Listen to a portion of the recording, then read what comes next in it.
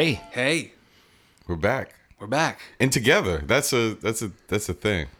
we're sitting in the new basement with a new sort of setup. This is sort of like the no table setup. We'll see Yeah. how we like this. I like it. Yeah. As long as I have lumbar support, man. This is.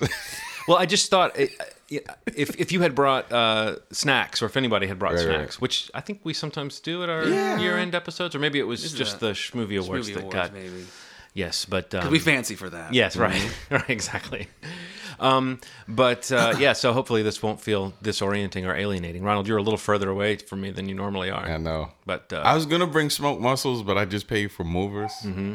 We just paid for movers. Trade off, like, do I move, do I move my things, or do I get smoked mussels for Steve and John? Yeah. I think you made the wrong choice. I know. You could always I get your know. stuff moved later, but I understand. priorities have always been an issue with Yeah. you, but One day you'll You learn. telling me? it's an ongoing process. You telling me? And who are you? I'm Ron. And do you hear that dog barking? Yes. What dog? You don't hear the dog? Steve.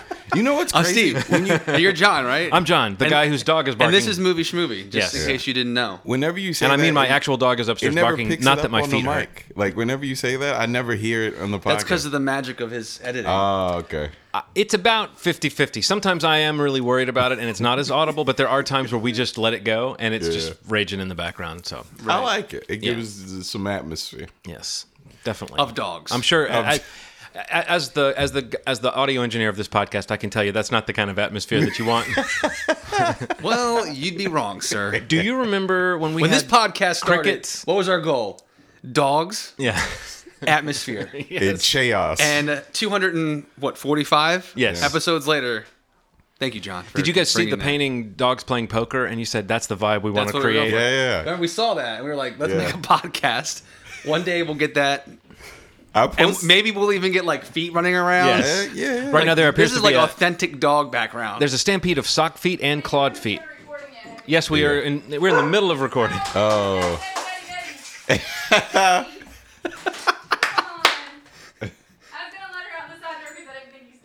Maybe. All right. Well, we can This pause. is as legit as it gets right here. Yes. Yeah. There's a live dog in the studio Oh, right here now. comes another one. And when you can only have one, we would request Hello. Hey, can you believe she's not even 1 year old yet? two. Wow. Wow. Oh, you're beautiful. She is a big puppy. You a beautiful puppy girl. Oh, oh, oh. Hey. Hey. Hey, buddy. It seems like they get along, right? That's They can go crazy with each other, but it's like when they're chill, you see They're how good. yeah. Oh. I think in the balance of things, it's good for him to have a dog buddy around. But in general, there are times where he looks at us like, "What did you guys do? Why did you guys do this to the dog?" Hey Nikki, am I gonna have to come help corral them? She's just dipped out. She's like, they're going to just hang out for the episode. like they're having fun. Come on, guys. Go Betty, Sally.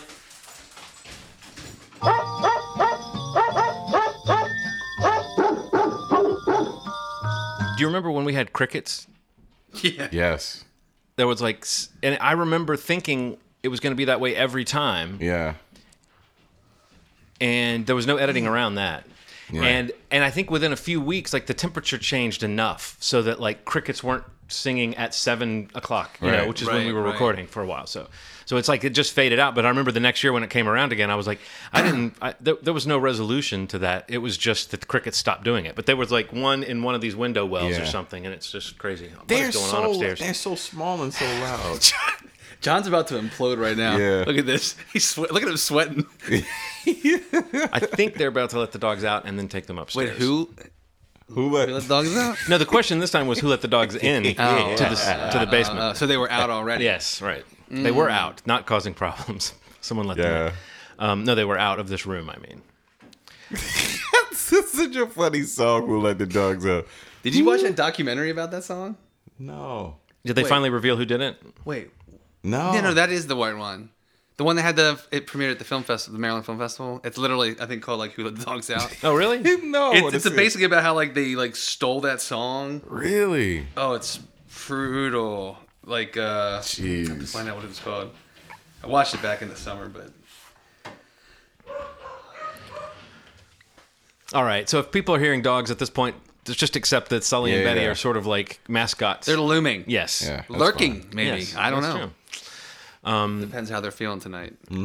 But this is episode 245. That's correct. Big deal. This is one of our kind of year in review episodes. This will be our looking at the best television shows of 2019 episode. So a lot of hours have gone into preparing for this one. Did anybody cram on any shows before, or did you just sort of go with what you had been watching throughout the year? Did you feel that urge? Yeah, no, I feel like I kind of just went with my gut on what I'd seen or had just recently finished up. I mean, there wasn't much that I kind of had missed entirely that I felt like I had to see. Right. I mean, there may be a couple that I may visit later and be like, damn, I should have watched that. But I think overall, the TV portion of our year-in review that we do, I was less stressed about. Because I actually was really on top of shows this year when they aired. wow. And those that I wasn't, like I caught up with pretty quickly when they kind of came to a season's end.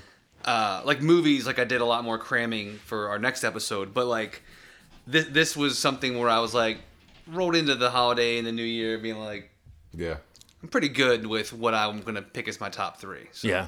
What about you, Ronald? I'm just kind of telling you before, like this was the hardest. I've consumed more TV than I have movies, just because there's been so much TV, Right. of all genres, and I think this is probably the most diverse list I've ever made, just in terms of types of shows and. Yeah, so yeah, I've consumed a lot of. This is the most 2019. I've watched more shows than I have in my entire life. In Hands- a year. In a year, yeah. Or you watched more this year than you've ever watched in your life. Well, I sent you guys that headline. I didn't actually read the yeah. full report, but that supposedly there were over 500 scripted television shows has in to be. 2019. and I believe and it. All of them were on Netflix. Netflix. Now, And all of them starred as someone that used to be on the CW. or were written by Tyler Perry. yeah, yes. By the way, he writes all of his scripts. He doesn't have writers' rooms, which a lot of people And say shows. is shitty because he's a guy who could. I mean, he's starting this kind of new Hollywood in Atlanta Yeah. with a studio That may that's in change. Atlanta, right? That he, Yeah. Yeah, it But, may but change. the idea that he's not giving a leg up to a diverse writers' room, it's a little bit of a glory hound thing. But I think his whole point is just you got to do the work. Yeah. I think the funny thing is. He posted this tweet. It was pictures of all the scripts he wrote in 2019. And he was sort of saying, I wrote all these to brag. And somebody said, that's kind of like bragging after you've like taken a shit that messed up your friend's plumbing. I did that. You know, that it's like we all know what the general consensus is about the quality of Tyler Perry's efforts. I don't know if that's fully fair, but I do think that like Weird flex, but okay. yeah, exactly. That's the ultimate weird flex, but okay. But I felt like this year I watched more shows than I normally do, and yet there were still shows that I couldn't include on my list because I didn't finish them, or I didn't watch Yeah. all the episodes that were available. A few shows I saw, like a brilliant pilot or a brilliant episode or two, but I thought I'll get back to that, and I kind of never did. Because there are so many different reasons you might like a television show. And I might be God. really engaged by something that I don't even think is that great when I take a step back from it, but the act of being pulled into a show Sure. and wanting to watch the next one, and if you do hit a binge, that binge where it gets the hooks in you and you start going, I guess I can watch 6 episodes before I go to bed, you know. Like I think there is something magical about that, and this year I would say there were more than usual of shows that I watched where I was like, I'm not even sure how I feel about this, but I'm completely engrossed in it. Yeah. And I actually will start off because one of those such shows is one of my picks. So I'll get us going with a show that really, I kind of picked shows that I thought would just be fun to talk about because there's a lot of great shows out there, but I think we're all watching or have watched every episode of Servant, right? On Yes. Apple TV Plus. Yeah, Servant. What a weird show, but what an interesting show, and what an engrossing show, and what an addictive show. I watched it with like my skepticism filter way up because it's in that M. Night Shyamalan mold of mystery. And with a television show, you can stretch that out more than just 2 hours. You know, you can spend years. And I did read somewhere in a dispiriting little bit of information that he views it going 6 seasons and 60 episodes. So this 10-episode season that just started is almost over. So I say this at the point where we don't really know what the season finale is going to be. So I actually feel like this is possibly the best moment to be interested in Servant, Yeah. because the season finale is probably when something happens that will tip us off to the twist or something where we will begin to know if this show really has the goods. So I guess actually the day this episode comes out, I will be finding out or will have found out whether I would still put it on my list. But I was shocked at how much I was into this show, especially given the fact that there are elements on it that don't even make sense to me. Particularly the lead performance, perhaps we might call it, of Lauren Ambrose as Dorothy. It is a crazy performance, but I will say that in the most recent episode, it was the first time I started to go, okay. Yeah, that's why I kind of think I get why she's so heightened. Yeah. However, I still feel like she's doing something very bizarre as an actress, which is it's really kind of testing the patience of the viewer with just how many expressions she can have while she's saying a line and how much she can like move her body around. I mean, she's being very expressive, and I guess that's a conscious choice. But I guess I'll throw it to you guys before I say much else. What do you think about Servant? Do you feel similarly to me that like despite its flaws, it's got this weird.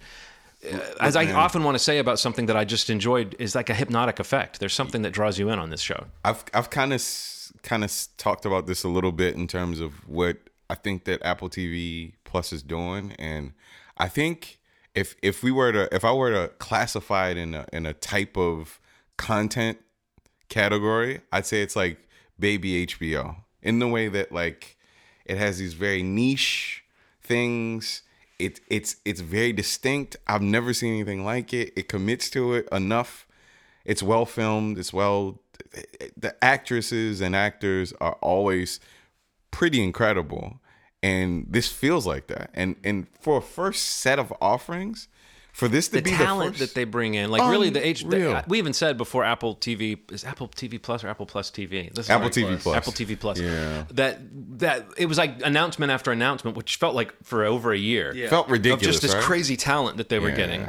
And I will say that's one thing that unifies all the shows I've seen is the production values are crazy. Yeah. And in that sense, it's not, I wouldn't say that it's better than HBO production values, but there is something about these shows that has like a shimmer to it or something. They just are crisp.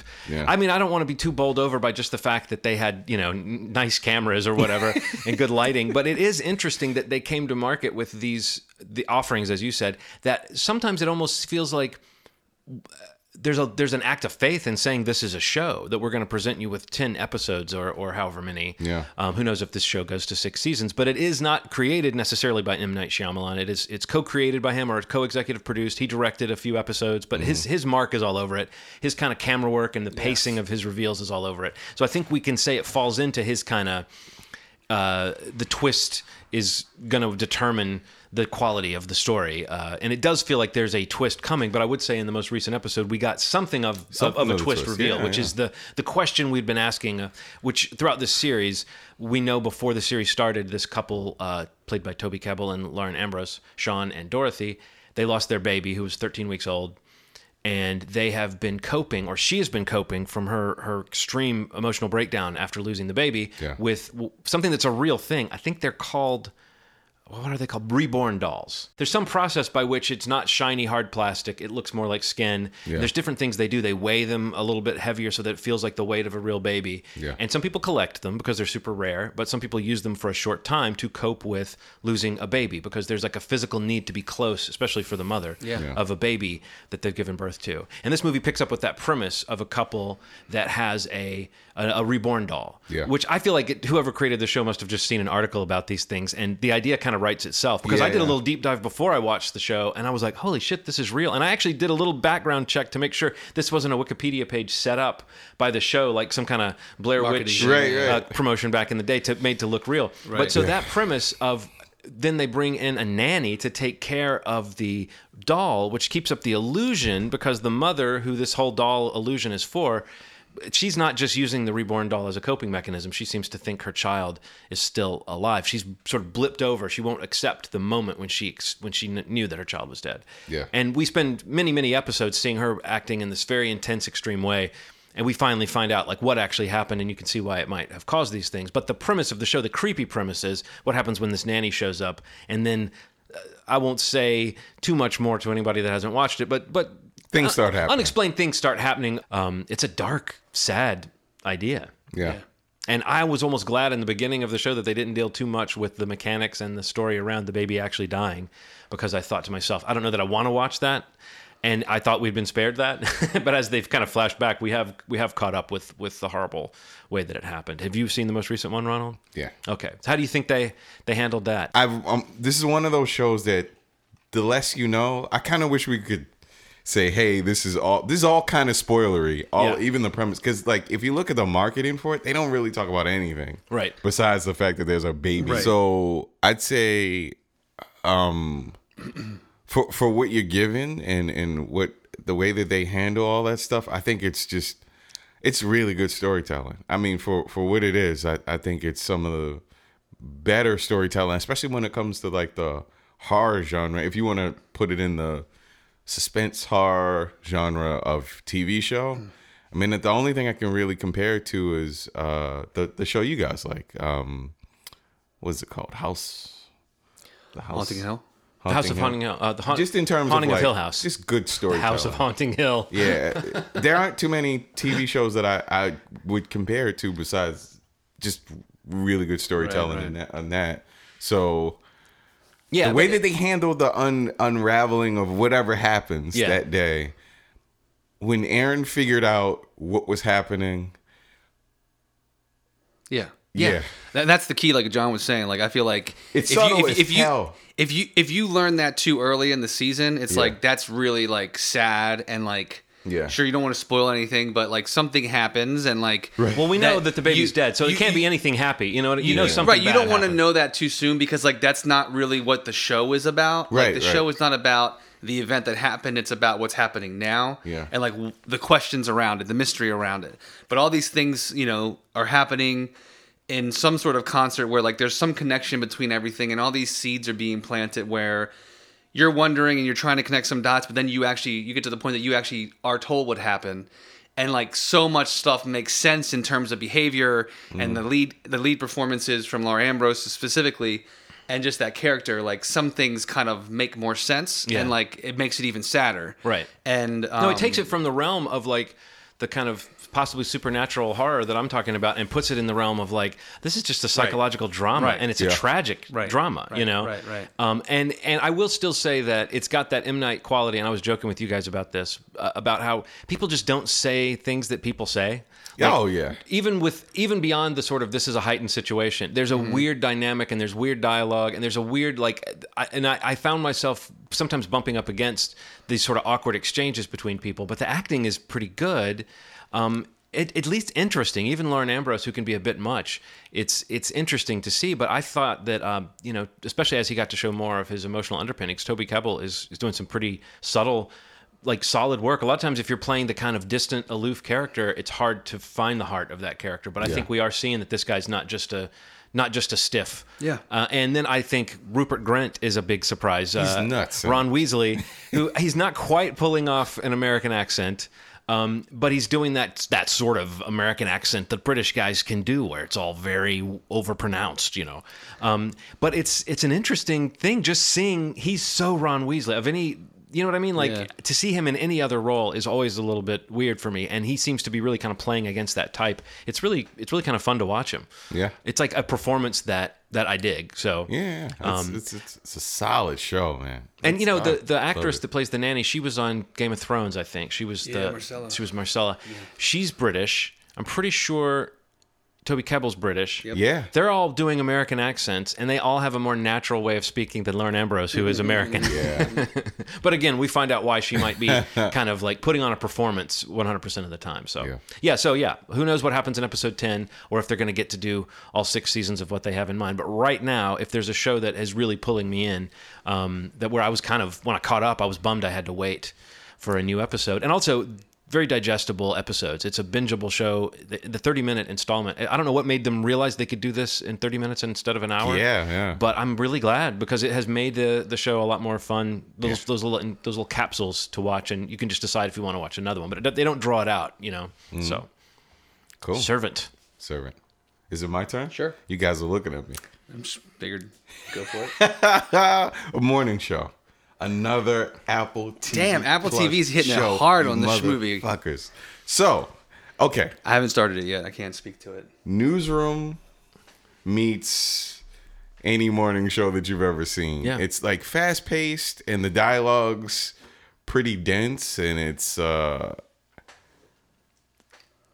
seeing the chemistry between the two stars. Really, what makes Morning Show watchable, and this was a show that I would say, I don't know how I feel about the show, but the acting on it Can't stop watching. is incredible. It's one of those shows. It's one of those shows that like.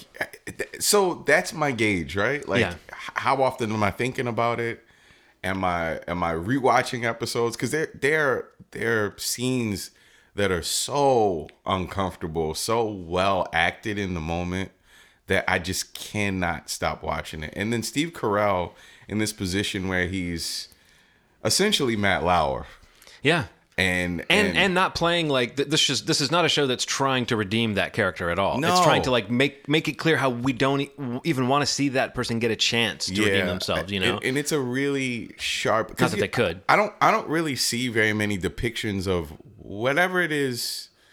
I mean, at some point, maybe 10 years from now, we can kind of look at what's happening. You know, people being held accountable for what's happened for what they've done. Right. Right.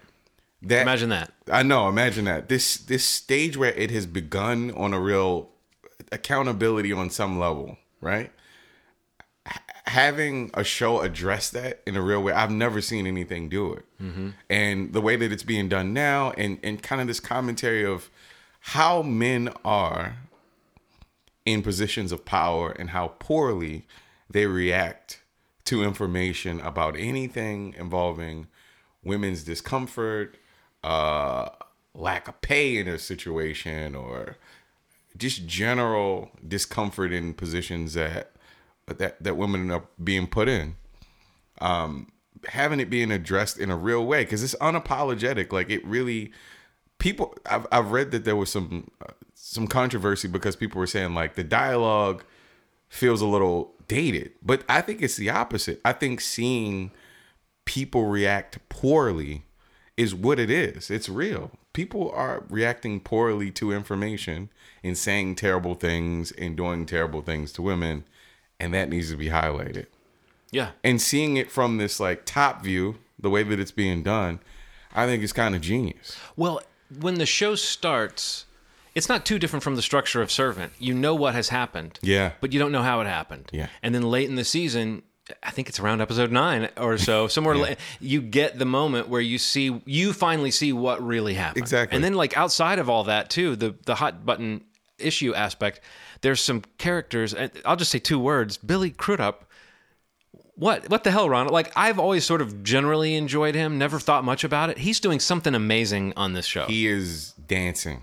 I mean, that's the only way I can really describe what he's doing on screen. He is dancing. There's like a light in his eyes and a Unreal. little grin. There's moments where everybody's in turmoil, but because he's kind of like a network executive, he sort of sees the potential ratings in this, and he's like, yes. I mean, and you would think you would hate this guy, but he's got layers to him, and he's not just... He does seem like there's some part of him that wants to see the old guard go.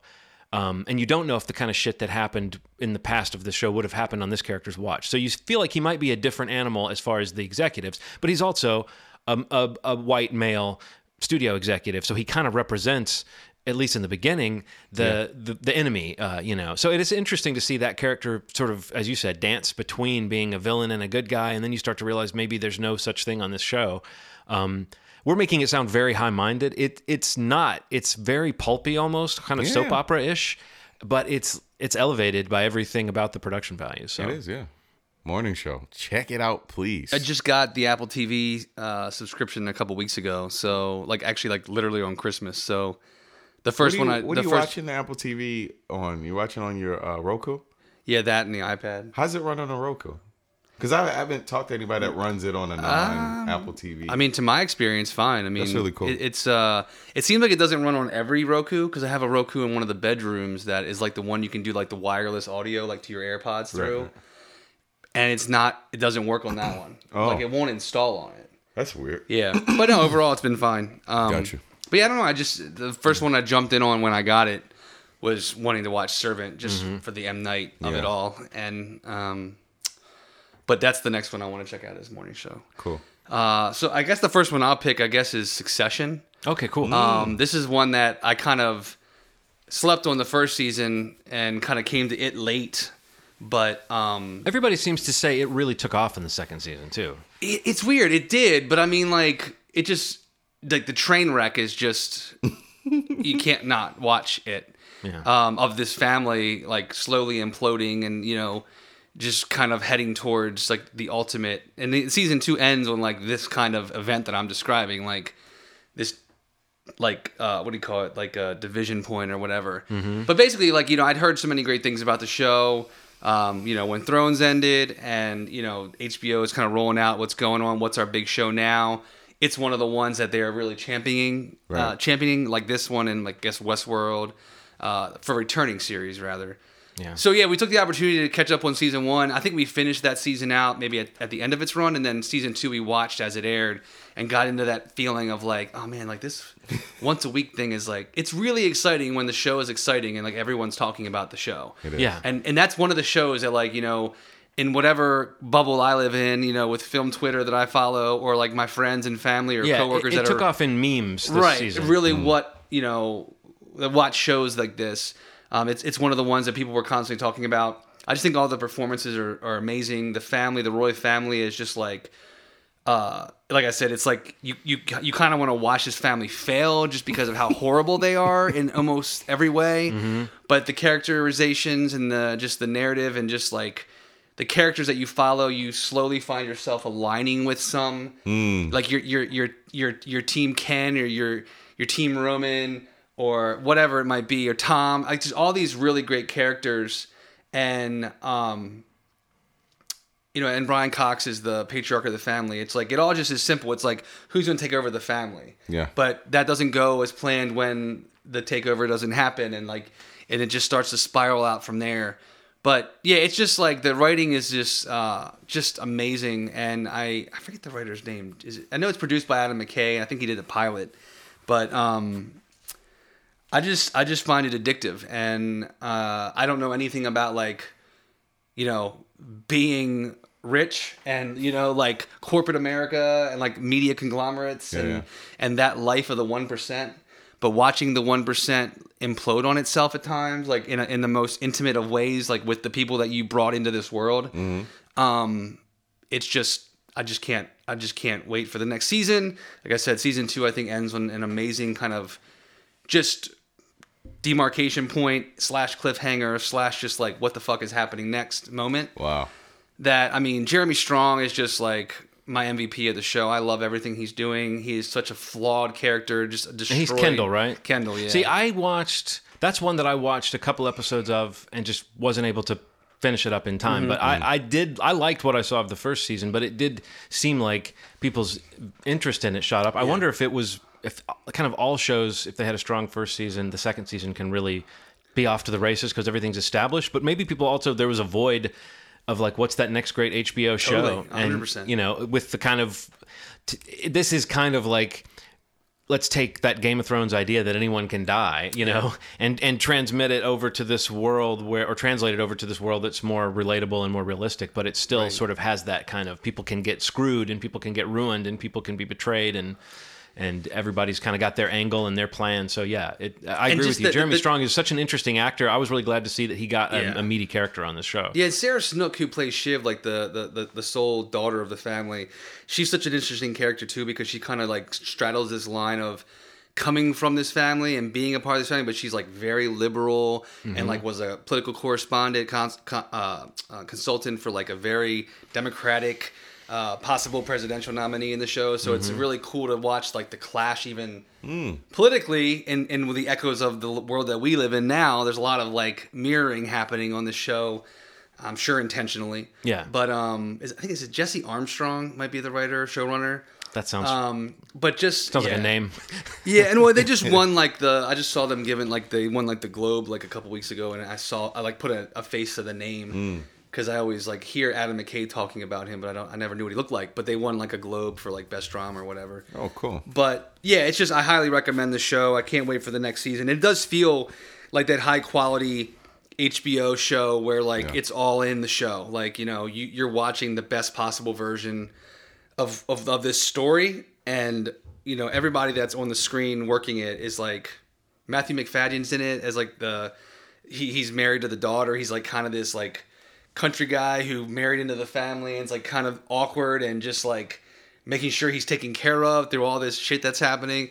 It's just a great show, and it's a great example of like one that caught on enough, like you just said, the first season where it's like people start to swell around it, whereas like this is one of the next big HBO shows. Like this is going to be the big show, like come the Emmys, next year's Emmys. Like, they really hit a stride in the second season, and now everybody knows, most people know what Succession is.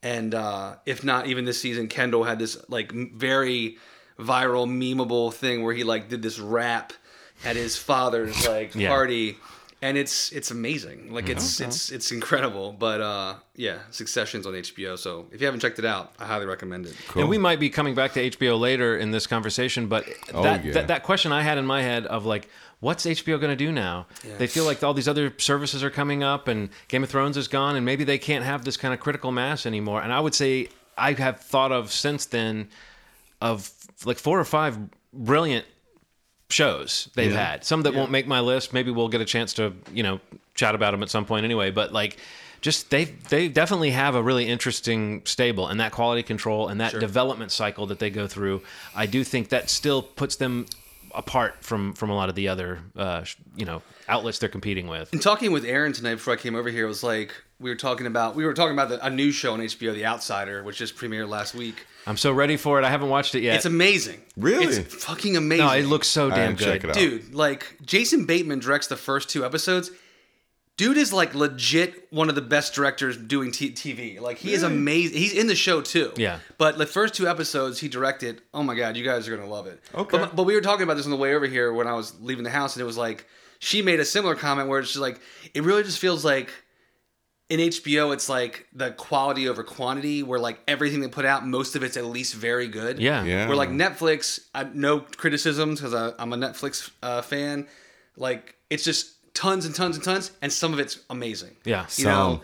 And that's the key. Like it's just, there's so much at the wall, and some will stick. But like HBO is so methodical in what they roll out, and what they really press and promote, and like kind of make sure I'm laughing. I'm thinking of something you said once where you were talking, I think last time we talked about this, that HBO has created this idea that like they somehow are like white tablecloth dining of television, even though they're just like another channel and you pay money and you get it and anyone can get it. It's not cheap, but it's not super expensive. But it feels people act crazy about it. It feels sort of elite. And I was just thinking that like Netflix is one of those restaurants you go to where like the menu is 50 pages long. Yep. And it's like, well, they have everything here. Whereas HBO is the kind of place you go and you find out what the specials are. Right. Well, but it is a little bit of quality over quantity. I think there is some truth to that. They do occasionally churn things out to the point where I'm surprised how many shows they have that just run for a few years, like Ballers or something that no one really talks about.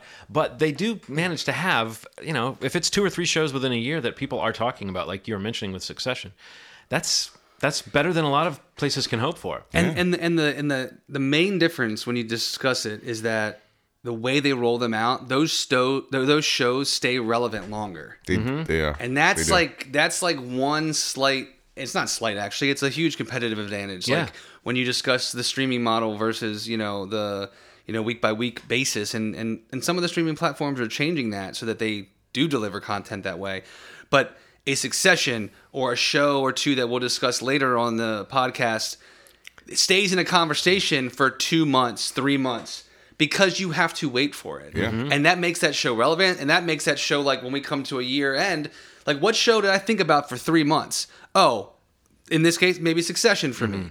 While I love Stranger Things season 3, it was just off the edge of my list. I love that show. That show felt like it went away in a week. Yeah.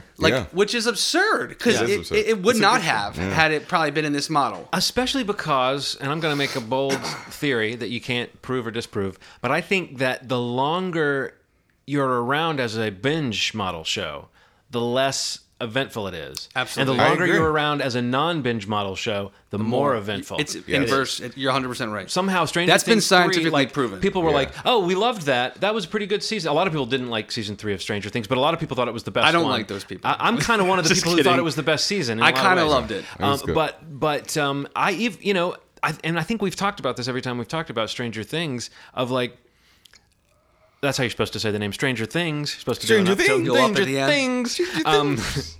That, like, I sometimes have to stop and think, how would I be enjoying this if it were week to week, if it were episode to episode? And every now and then you notice that Stranger Things had a good episode. Yeah. But most of the time I don't notice a good episode on that show. I just notice, oh, that was a cool scene, and I might look and see, oh, that was in episode 4 or 5. But every now and then you notice, like, from beginning to end, there'll be some thematic material or a little mini arc that gets tied up, and you'll go, oh, that was a good episode of television. Yeah. I don't often have that thought when I'm watching Stranger Things of, like, that was an episode of television. I think of it more like that was a chapter. Yeah. Yeah.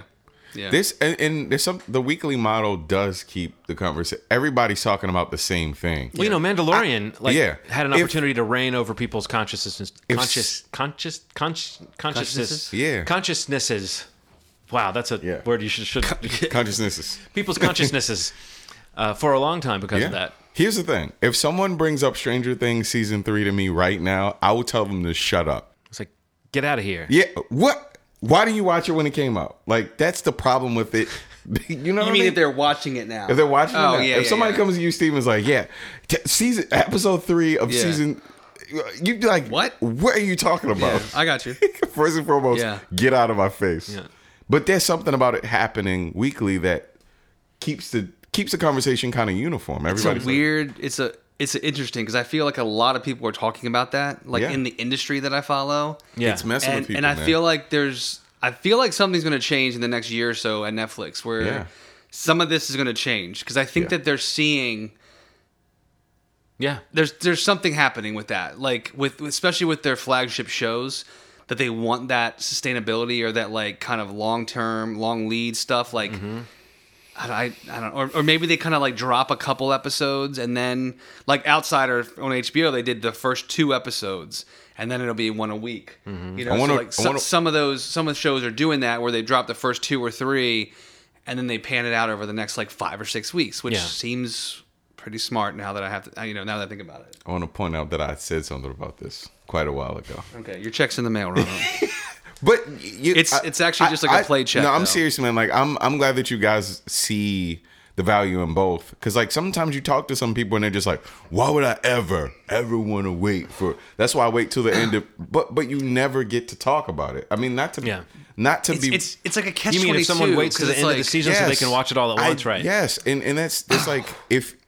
The idea is like you're watching something and it's a community thing. Like it's like there's something to it. I'm not saying that. That's the key, is that it's got to be that level show though, and I don't know how you know that going into it. Right. It's got to be that show that it's worth the wait. Yeah. Where it's that good. Yeah. And it's also like you want to just like sit in what you just watched for a week and talk about it with They your have friends. to give you so much that at the end of an episode, you're going like, I don't know that I would have wanted any more than that. Right, to chew on, exactly. You know, Yeah. Exactly. It can't be like, I don't know that every show I watch on Netflix that I love, that'd be like, I'd like to watch that once a Right. week. No, I'll watch that one, and I don't know how you decipher it, but I think there's probably some sort of like, hierarchy that these net platforms have to be making where they know that this show, and I didn't watch it yet, but like, you talk about something like The Witcher, like that's a big show for Netflix.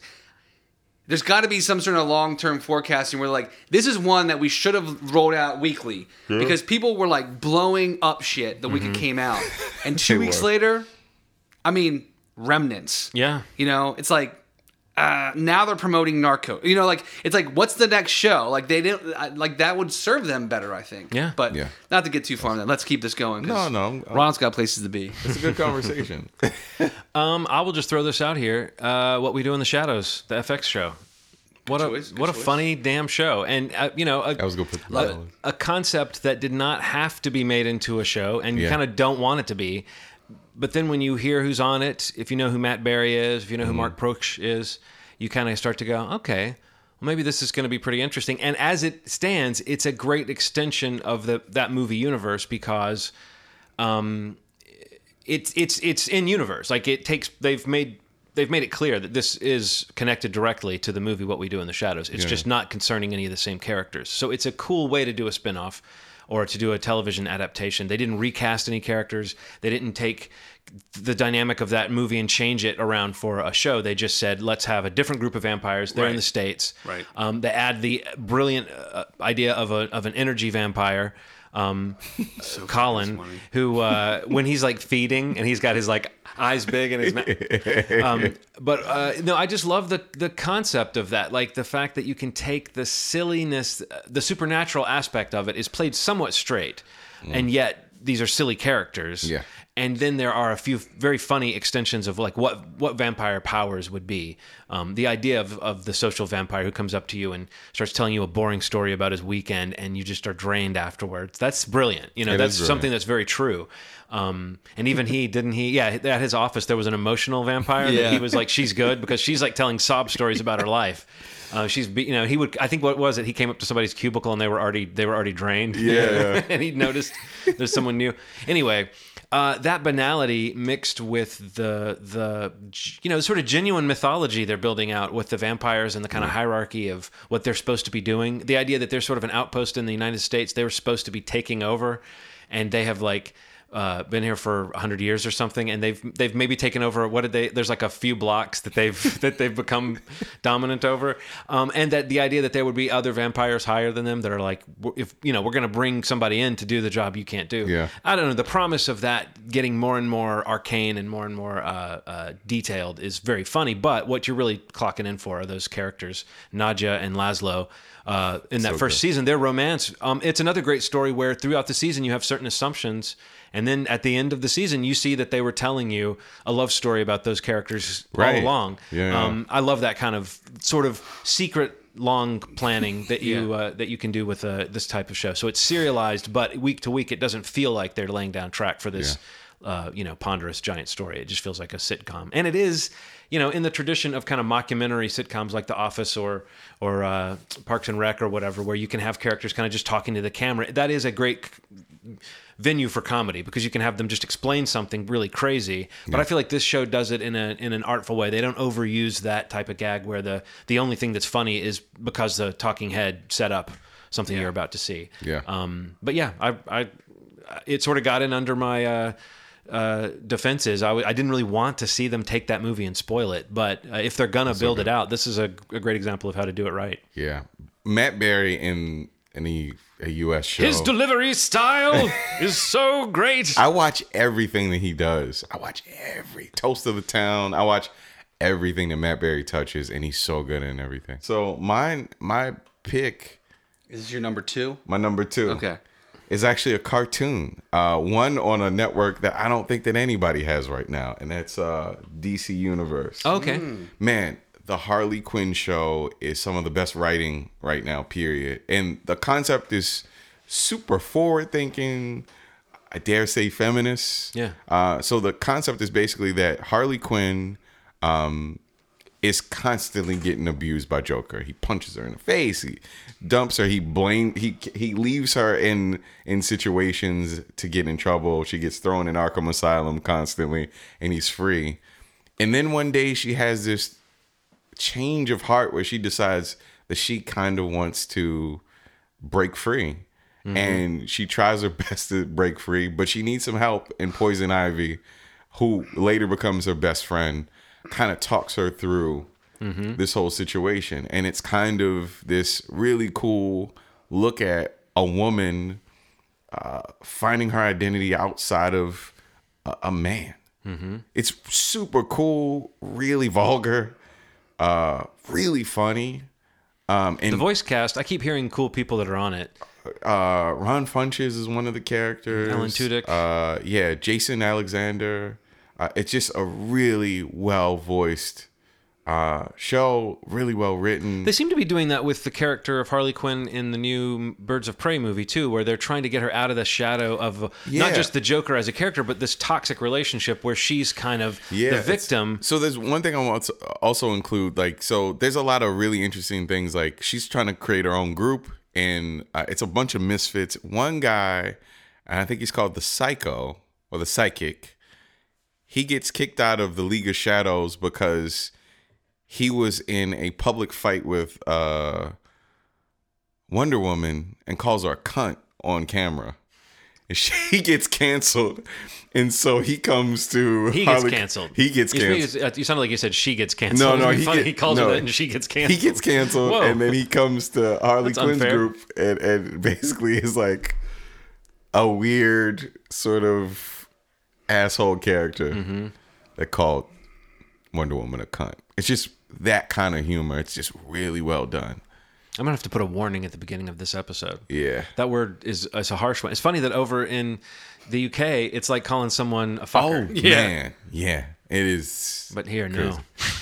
No. No. Oh, No, I have not heard any. I mean, I haven't heard anything but good things about so that show. good. It's so good. I didn't know quite how adult it was, though. So it so sounds like adult, it's very man. adult. It's like, oh. What if it wasn't? No, it's for kids. It's the first kids show with the C word in it. It's so vulgar. Yeah, but it's cool, man. My next show is another HBO show. It's the Craig Mazin mini series Chernobyl. Yeah. Oh man. I don't know, man. I just love like historical, like just I don't know, not tell-alls, but like telling me so much I didn't know about something that I knew a little bit about. That's like this massive historical event. That's just you didn't know you wanted to watch 5 hours about Chernobyl and about the lead up to it and the aftermath and. Oh, what a grim story. Yeah, just some of the best performances on TV this year, and just like cinematography. Everything on this series is like top notch. Like again, another show that I'm sure Emmys, anything like that, like it's gonna be the thing you hear about a lot. Not that that's all that matters, but I'm just saying, consistent with the HBO quality conversation we just had. Another show that's just amazing. And how much do you love that it's written by the Hangover guy? It's weird, right? I mean, that's so bizarre. He's got this like whole new level of like everybody's talking about Craig Mazin, and I think that show Script Notes, that podcast Yeah. he does with John August, Yeah, has it's a a- huge it's- part of that because regardless of what you think of his resume, Craig Mazin is kind of a pinch hitter, and he's one of the few not maybe one of the few, but he's one of those super successful screenwriters who gets brought in to do doctoring on Right, things, right. even though they don't like that term. And so, you realize that limiting him to the Hangover guy, I was saying that semi-facetiously, but he would be the first person to point that out, that like It has, the like, unlikeliness that he gets this kind of material. But it's so interesting that it's such a writer-driven show. I know that kind of... that caused some backlash on True Detective when people thought Nick Pizzolatto didn't quite have the goods. But in this case, all 5 hours of that show were written by him. And I think the amount of research he did, I know he was working on it for a long insane. time before he did it. Yeah. So I think if you get a writer who really knows what they're doing and they get a subject like that, obviously that a 5-episode miniseries, 5, what a great yeah. format, that it can It's be a really however good- long the story needs to be. all these characters, I don't. I mean, I guess there's only a couple shows I can really compare it to. Like, I guess like The Wire, the way that The Wire really doesn't omit anybody's story. Like everybody's a part of the story, and seeing how they weave together is just really well done. I care about everybody in the story, even the assholes, even the people that are like doing the terrible things, Right. making the terrible calls. I'm like, what? Well, I mean, The Wire, like the main character is McNulty is the lovable asshole. You know Yeah, what I mean? yeah. But to see a story like Chernobyl where there is, and I have heard some talk about how accurate some of the stuff is. I think maybe, as with all things, they've simplified things to make it digestible for a show. Like the Emily Watson character is Yeah. like a person, and it was not like a person that Right. was Okay. kind of in the science world of it. But Gotcha. But still, like that idea that you could make it an entertaining show with actual characters in it and not just be feeling the weight of the awfulness of what's about to happen. That's really special. I need to finish that. I only saw the first couple, but man. I have to say I was It's- not in the mood for it when it was happening. I was like, I need to step back. I was just, during the middle of the remodel. I was in a rough place. I didn't need to be depressed. Right. But the craftsmanship is just amazing. yeah, and I mean the direction, the cinematography. I mean, it's just that quality. I mean, that's on my mind right now. Just talking about these shows, just like the quality of the production and just like all of the performances. Stellan Skarsgård, Jared Harris, I mentioned Emily Watson, Jesse When Buckley. have those is guys not amazing. been good?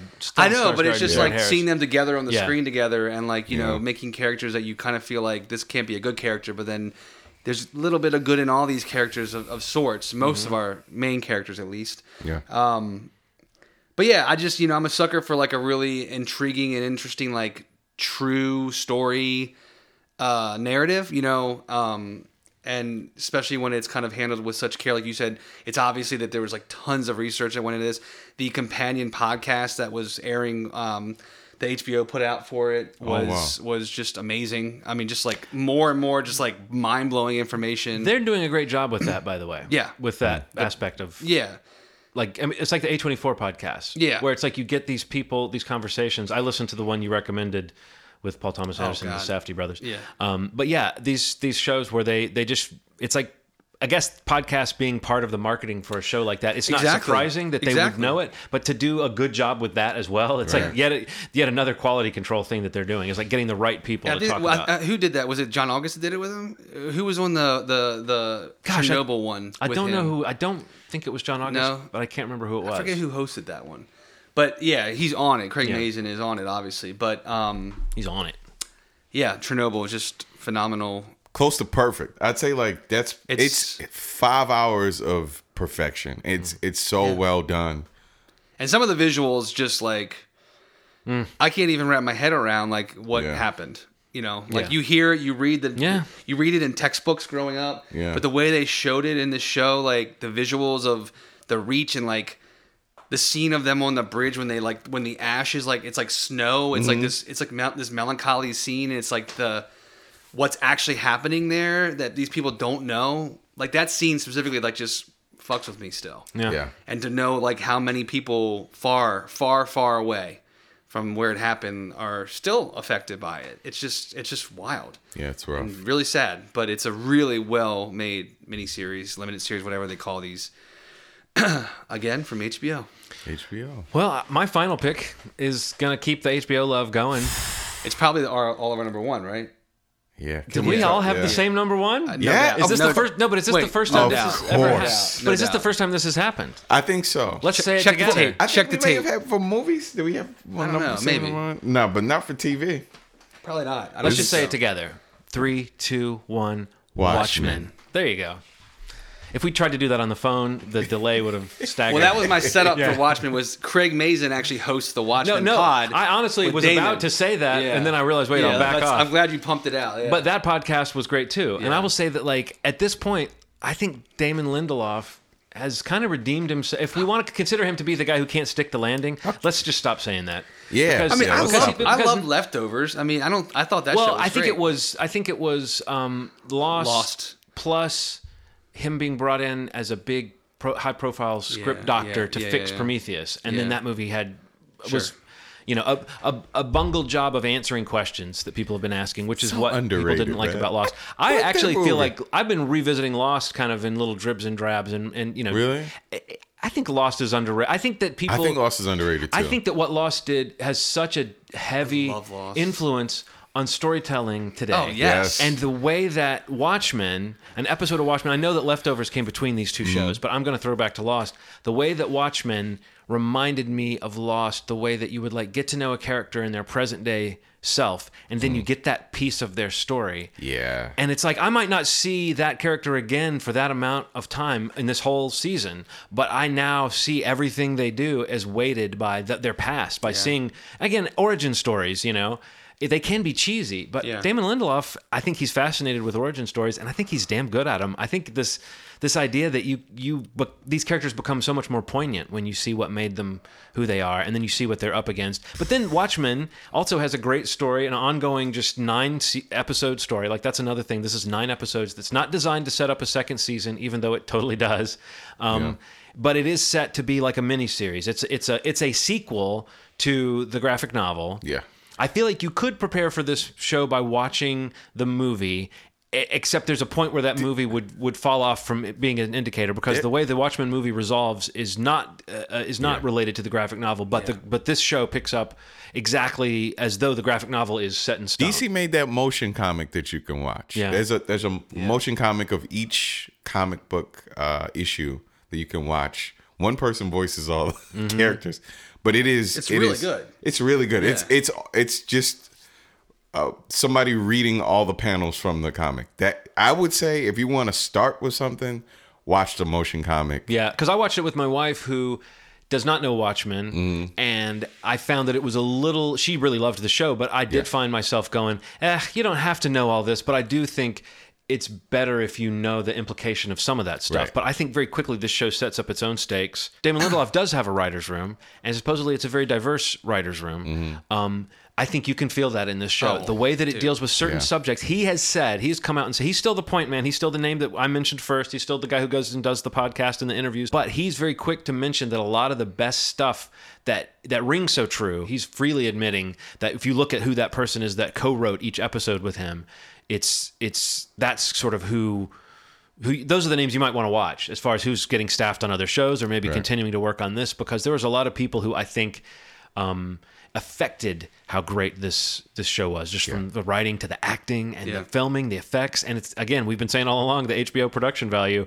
This is like a crazy thing. If this is what DC is going to do with their television offerings with this new HBO Max partnership that we've talked about, What damn. the hell? I mean, it's like the sky's the limit with the kind of stories they'll be willing to tell, and that's the one thing you can't say about the Marvel Disney continuum is that they wouldn't have gone as deep and done something as, not that this is quite a DC property, but I'm just saying it's on that line. It's comic booky. I DC think that property. I don't think that you can see this kind of bold storytelling in many other places. It's pretty impressive. I'd be worried that like I wouldn't expect much like all of the DC properties that they're doing to be anything like this. Yeah, I mean, Mainly because of what this source material is. Right. You know, but yeah, it is an interesting outlet to see what HBO or DC lets them do with whatever other series they might do. Well, I mean, the Joker with this the year, IP. or Joker as a movie this year, was very very adult. Right, sure. So I guess what I'm saying, it's just the notion that they're trying to maybe set themselves up as apart from that house style that we keep referring to that the Marvel stuff has. This is a different kind of comic booky. This is definitely for adult audiences, you know. Yeah. But it's also got that pulpy, crazy sci-fi aspect to it that really does help me watch what would otherwise be a kind of intense drama. Making a direct sequel that's really very loyal to the source material. Fuck my mind. Like, you know, they didn't really say. Like, they were just like, this is what, these are a bunch of No, characters. they were very vague, and they would say vague. it's kind of a reboot, it's kind of a Yeah. sequel, it's kind of a reimagining, and you were like, what the hell is Yeah, this? they were super vague. So as I'm watching the first episode, spiritual sequel is Yeah. what they were saying. yeah. So as I'm watching it, I'm like, the first episode, I'm like, this could still be a prequel, maybe. It could be something. It could be a reimagining, right? But then, like, as it went on, I'm like, oh no, this is a real sequel. Well, there's a moment, I think in the fifth episode, whichever episode it was that focuses on Tim Blake Nelson's character, they finally confirm Commit to the the image Yeah. that is Right. the closing gambit of the graphic novel. Yeah. And you realize how directly they are sequelizing that graphic novel, which Yeah. is, again, the movie didn't even commit to that idea. I think what the movie did was I understand why Zack Snyder changed it. I always have loved the sort of improbability of what happened in the comic. I love that this show just picks right up with that aspect of it. It's still related to sort of pseudoscience, but it's got this otherworldliness to it, and the fact that there's a scene. Is that in the first episode, or when the rain happens? Yes. Yeah. So that right there, if you didn't know that, First episode. if you didn't catch the First context of 15 that, you'd be minutes. thinking, "What the hell's going on? Is Yeah. this like Magnolia, Right. with the frogs?" But no, Tim Blake Nelson I already mentioned. Regina King is incredible. I mean, she's been best. building this Out of this awesome world, resume yeah. for a while. But I was sincerely blown away by just how she was able to. She's at the height of her powers right Yeah, now. right. And She she is, should be. Yeah, she is. She's Yeah. amazing. She's acting her ass off in that show. And Yaya, the gentleman, I don't want to say. Abdul Mateen. Yeah. The guy that. Her husband. Her husband. Yeah. Yes. Everybody's firing on all cylinders. Every character. And Plus, he's got the confidence, like in social media and in his career right now, of being a guy who was in a great show that everyone loved, and who also everyone knows you got a nice dong. There's nothing he can't do. it's very true. But that character, Cal, that he plays, and how that evolves, I mean, oh my God. There's some stuff in that storyline that is unbelievable. Yeah. And there's a moment where I didn't just cry. You and I, Steve, we talk about crying. I didn't just cry. All the time. We do. It's a fact. We have a separate group, Ronald, you fact. don't know about. You're It's not just on the the tears. It's just tons of tears emojis. That's all we do. There's no words. Just tears. But there's a moment I'll just say in the 8th episode, there's a badass action scene, Yeah. a fight scene, that has got such huge emotional stakes, and it has followed a huge emotional roller coaster. Yeah. I didn't just like cry. I was like, I went like, oh, I made like, I like moaned because I knew what was about. I could see where it was going, see what was going to happen. But there's this moment of, and I'll just, a character fighting for someone they love will almost always get me. Oh, yeah. And when you know the odds are crazy and they know the odds are crazy, but you still see them try it. Yeah. And they go out guns blazing. Yeah, that's I really think nice. that is so cool. But it's like, is. it gets me. It really gets me. I'm like, that is powerful. I mean, I love love stories when they're done in like these sideways aspects. And I think this is a great love story that builds up over the season of this show. And that moment pretty much the last scene in episode 8 is it was the pinnacle for me. After that, the last episode almost felt like a really good epilogue. Yeah. But that moment to me was like, this is when what's really at play in this story became clear. And I will just add also that just making white supremacists instead of communists the bad guys. Yes. Not only does it feel very timely, it's crazy to say this in 2020, but it actually was a bold choice to make white supremacists the bad very guys. bold, Like, yeah. I wouldn't have thought this a few years ago, but now I say, hey, saying that Nazis are bad is actually kind of a bold thing to do. Yeah. I thought that was really clever, but also it really, really hooked me and it really resonated. Yeah. I think the idea that like there were some ideas that evolved from the comic book, like Dr. Manhattan and who he was, because it in the comic it kind of gave this idea of like one idea about this character and the depth that they add to all these characters. And the cool part about all of this is that if there is a next season, and he's kind of hinted that there will be another season. What he said is he doesn't have an idea for it. But did you hear what I would he's- rather them wait. Come back 3 or 4 years from now with a really cool 9-episode season. Did you hear what he said about not being involved in the next season? And He has kinda said that making he it could like almost set it up like an sort of anthology. deal? Give it to somebody else. Yeah. That makes me super sad because I want him to touch it. And the idea that a person who happens to be white comes with this idea really lends itself to the idea that like there is some growth happening somewhere, you know? Yeah, and it helps that he's like very outspokenly liberal, and like Yeah, man. that comes from his character. And I was on the podcast that he did for HBO, like Which- in with every Craig Mazin. and in every interview he's done, he credits a lot of the real idea about the Tulsa massacre and everything, and the whole idea of the reparations is from the case for reparations from Ta-Nehisi Coates. A great Like that he read that Baltimorean. book, Yeah. and it was like that changed. That was the moment. That's the idea Right. for the series. That's the idea of how I bring Watchmen into today and whatever. So, I mean, if he has to go off and have that Exactly. epiphany again That- in a year or so, If I'm that's fine what he with that. means, Time. take the time. Take that I time. would be fine with no more. But I also think if you're talking in TV language, Sure. he said he had lunch with Tim Blake Nelson. You may have heard this. Yeah, I think I it was did. on the I podcast. did see that, yeah. And he said that he said that people think the ending is a cliffhanger, but it's not. And that Tim Blake Nelson said, "Are you fucking crazy?"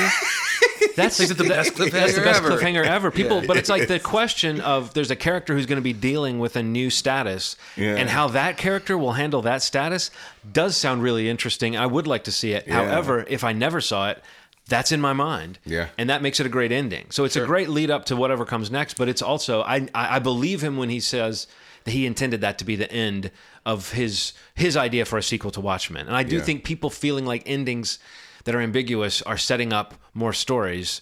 I feel like that's a symptom of our franchise era that it's like sometimes an ending Which is he has a ambiguous. big hand in, though. No, he does. He You know, does. and he's part of. I'm not to No, he- blame for yeah. that, but he's made that bed. So Right, you but know. I'm just saying I can believe that you would set out to make something like this, and maybe something like Fargo, that model, where Sure. where a year or two between seasons is not going to hurt people's investment. Yeah.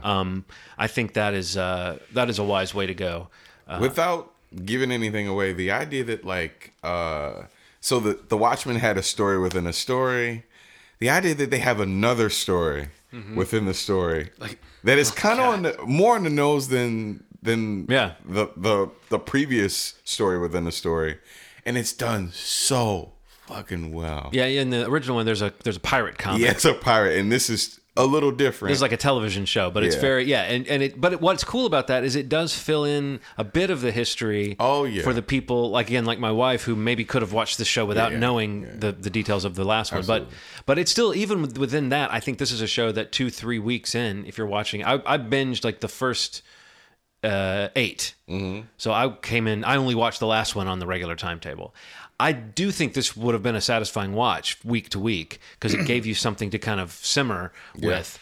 But I also think I could see a casual viewer thinking this is the most confusing show I've ever seen. Yeah, but it's just because it's kind of smart and it moves really fast. Watching it a second time with Nikki, I found how I was almost struck by how it does spell things out, like how much it does hint and how much it does come out and tell you things. Yeah. It's like one of those things where the second time through you almost go, wait, is this spelled out more than I thought it was? But I think it's just the gift of this kind of storytelling is the second time through, you see everything they're doing to basically point at what's happening.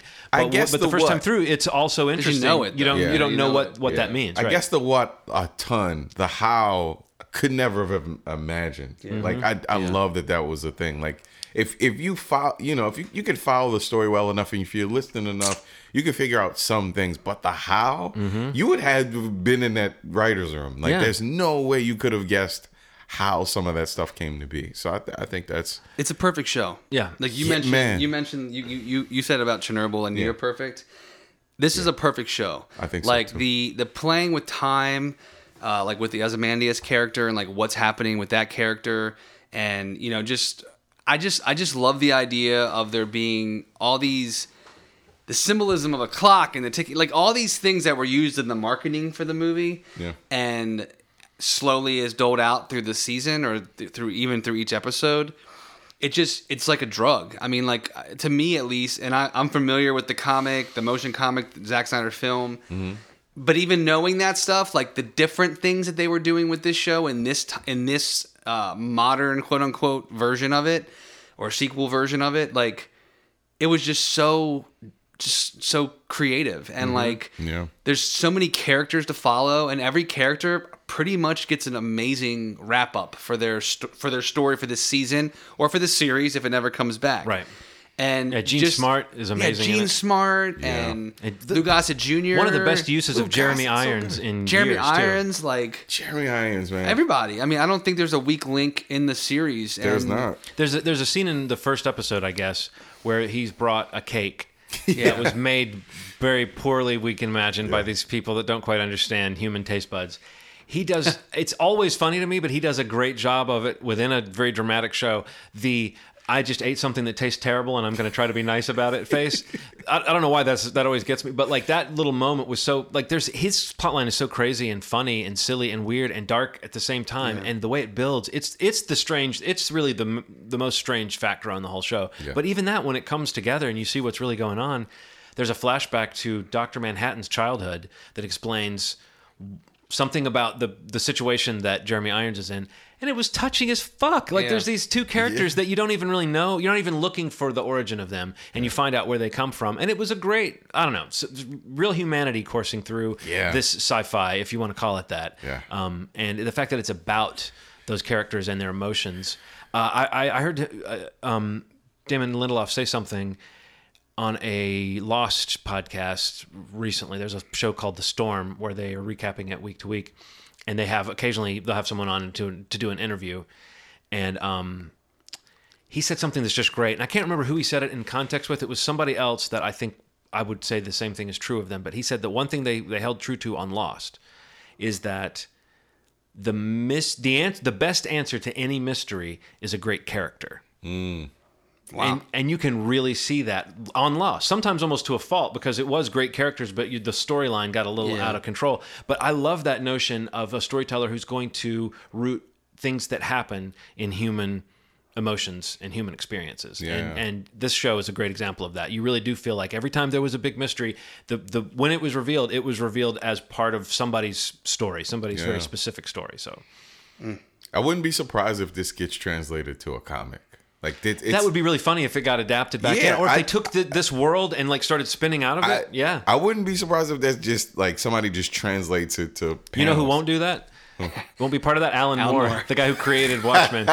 Although co-created. Dave Gibbons, the artist. I mean, I love comic book writers. They come up with these great ideas, but the people who put in most of the hours are the artists. Dave Gibbons is participating in the show. I think he's always been much more ready to play ball with Hollywood. Didn't like the picture of Ozzy? Didn't he do that? Like this, like the big picture. Yeah. So That makes sense to me. But Alan Moore just doesn't. I mean, I can understand his whole thing about comic books being like storyboards for movies. He's just offended at the notion that when he does a great comic, people are going to say, "Look, it's ready to be a movie," as though that's some step up from being a comic. I think he wants to say this is the finished work, you know.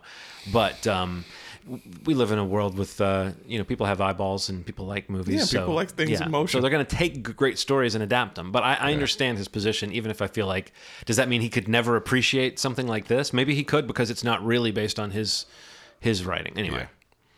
Yeah. Interesting. So that's it, right? Yeah. So what shows are you guys looking forward to right now? I want to just say right now, The Outsider is the thing I've been looking the most forward to, and I can't wait now that once we've recorded our look back episodes, I can catch up on a few new things. And The Outsider, I'm really excited about. Also, Fargo season 4. Can't wait for that. Just put out a trailer that looks just unbelievable. Yeah. What is this show going to be? Jason Schwartzman. I know. And Chris Rock being. Yeah. Yeah. I was going to say Jesse Buckley's, who I've come to love this year, is in it also. I saw Jason plays the Schwartzman. nurse. Oh, sorry. Yeah. I saw Jason Schwartzman out when I was working at XM. He was promoting I Heart Huckabees, our theme. Yeah. Mm-hmm. Interesting And enough. he was outside in DC. Do you know how many people think I made that music?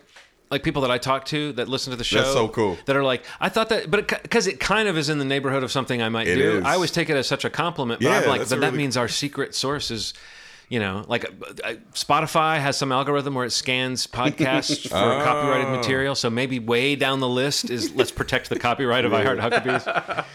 I always like to think that one day John Bryan would be recommended to listen to our show and then would hear his music. Wait a second. But yeah. Watchmen. What else is there? Anything else coming up? Oh, Better yeah. Call Oh, yeah. Saul Oh, yeah. comes back Looking next forward. month. Yeah. Yeah, can't wait for that. Atlanta was supposed to come out 2020, but Not that's been happening. pushing Yeah. it.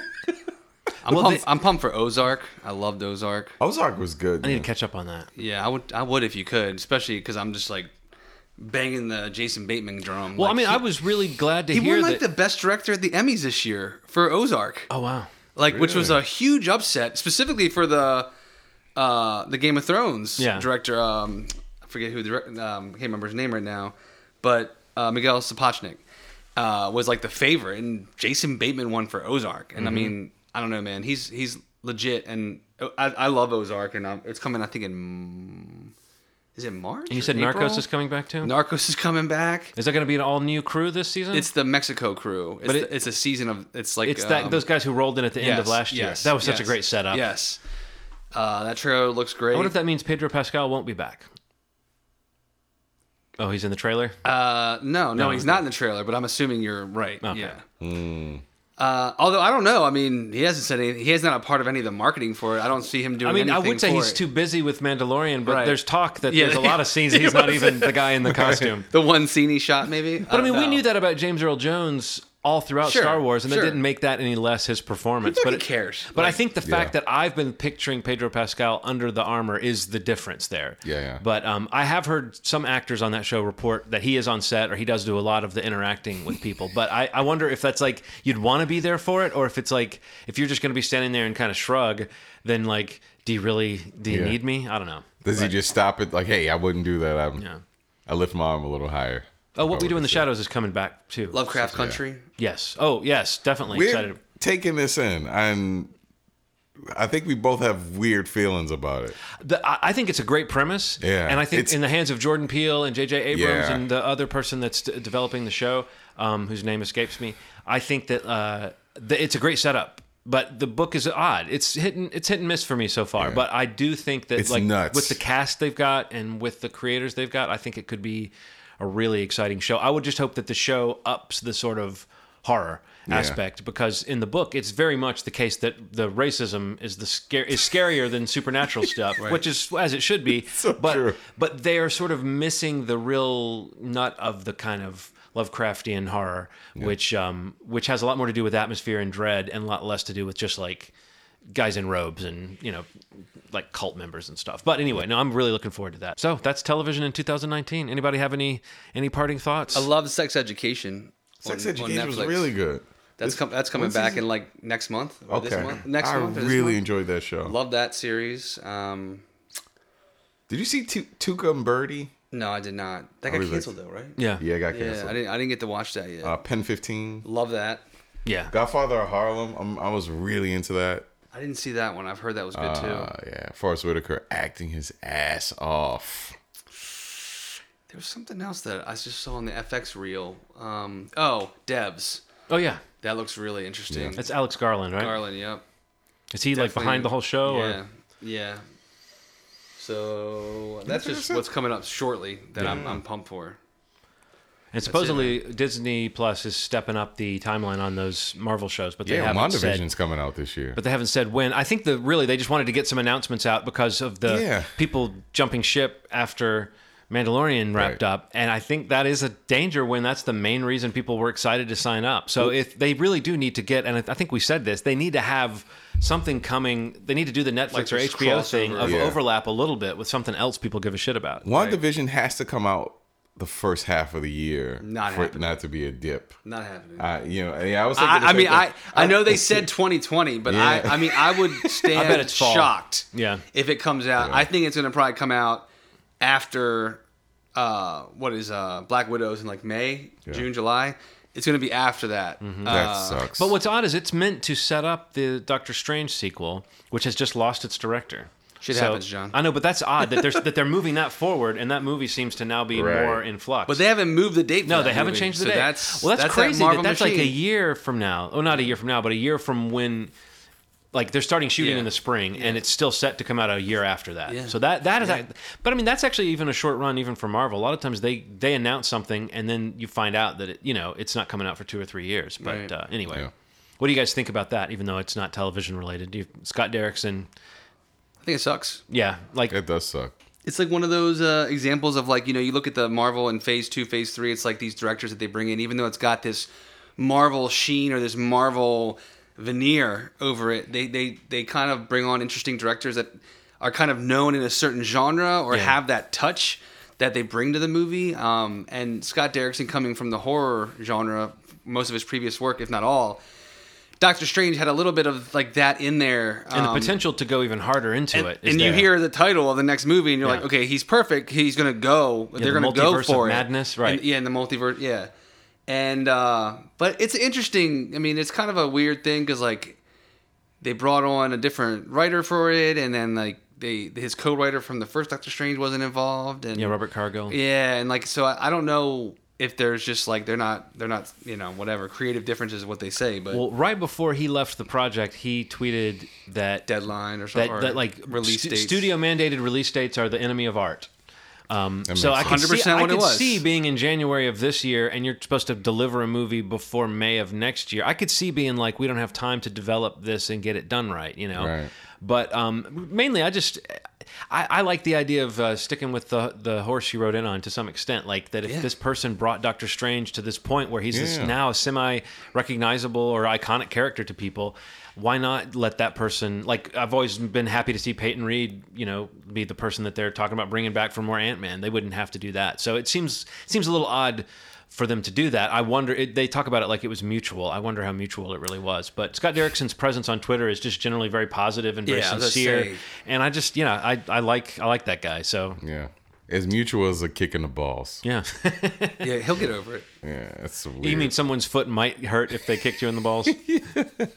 If they did it like barefoot. Yeah. Yeah. That's it. What? Movie. Movie. That's how TV Schmeevy. That's how TV we. Schmeevy. That's how we end them now. Movieschmeevy.com. Yep. Next episode is going to be our top films of the year. Yikes. That was 2019. And that'll be coming shortly. So stick around for that in your feed. It'll be out in a couple weeks. And Why don't we get it to him next week, Steve? maybe we'll see how it goes. Let's John. make sure it We'll comes see out how it in goes. January. We'll see. Let's do it. Yeah. That way, when February starts, we'll be ready to start a whole new looking forward shtick. I like that. You like that? I like it. Okay, that sounds fun. That sounds good. We just decided just now. That's fine. That's fine. Do you have anything else? I think that's it. Cool. As always, you made our day. Thanks. Bye. Television, television. Oh, television, television. Oh, give me just a politician. Television, television. 3, 2, 1. Watchmen. There you go.